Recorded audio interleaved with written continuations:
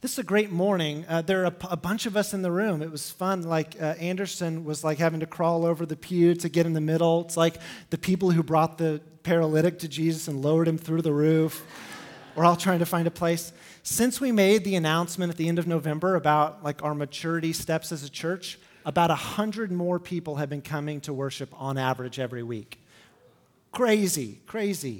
And so we're trying to figure out what that means for parking and all of that. But we're seeing more and more new faces. And when a person comes to a church for the first time and they're evaluating how things went, the first question they ask is not, how was the sermon? It's not, how was the music? The first question they ask themselves is, did anybody talk to me? And that really is the main thing. Everybody, whether this is your church and you've been here a million times and you were here when we pulled up the carpet, the pink carpet, or if this is your second Sunday here, everybody just wants to be noticed.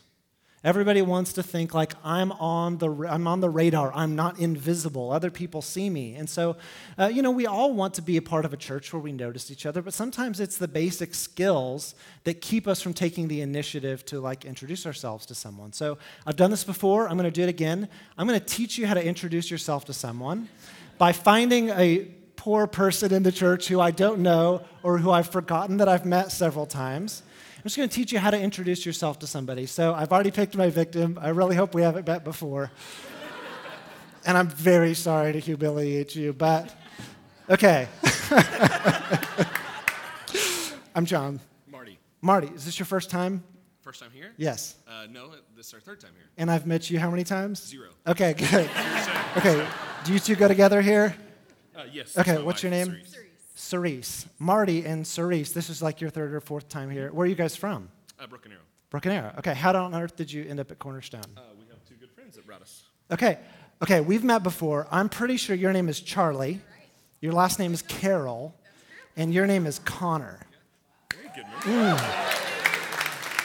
Okay, but the trick is, I just said 2 other names that I have to try to remember yours now.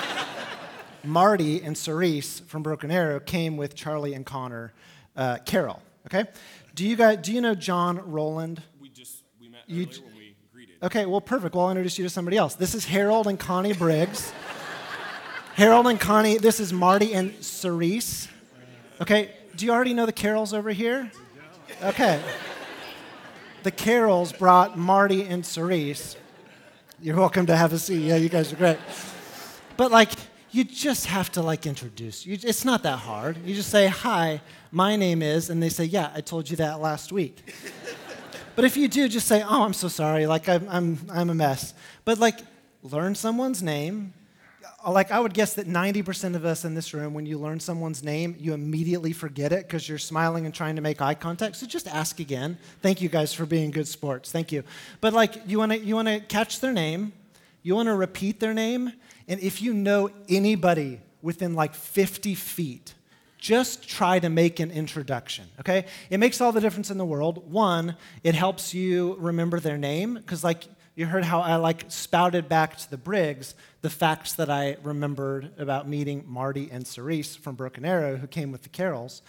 You repeat back to them. It helps you remember them. It helps them to feel noticed. And immediately, their community in the church doubled.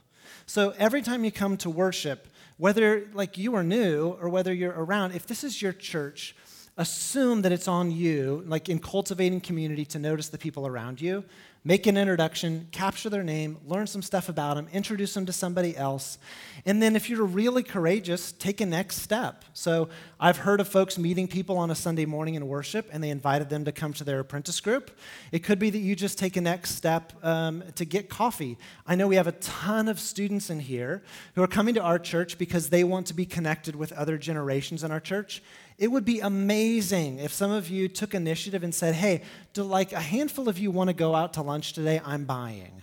Or just to take the initiative to get to know other people, to get coffee. At the very, very least, invite somebody to sit with you. It makes me very sad to notice people sitting alone. In Cornerstone, no one should ever sit alone.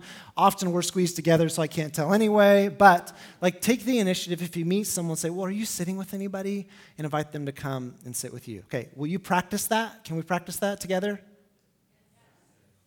Okay. Okay, excellent.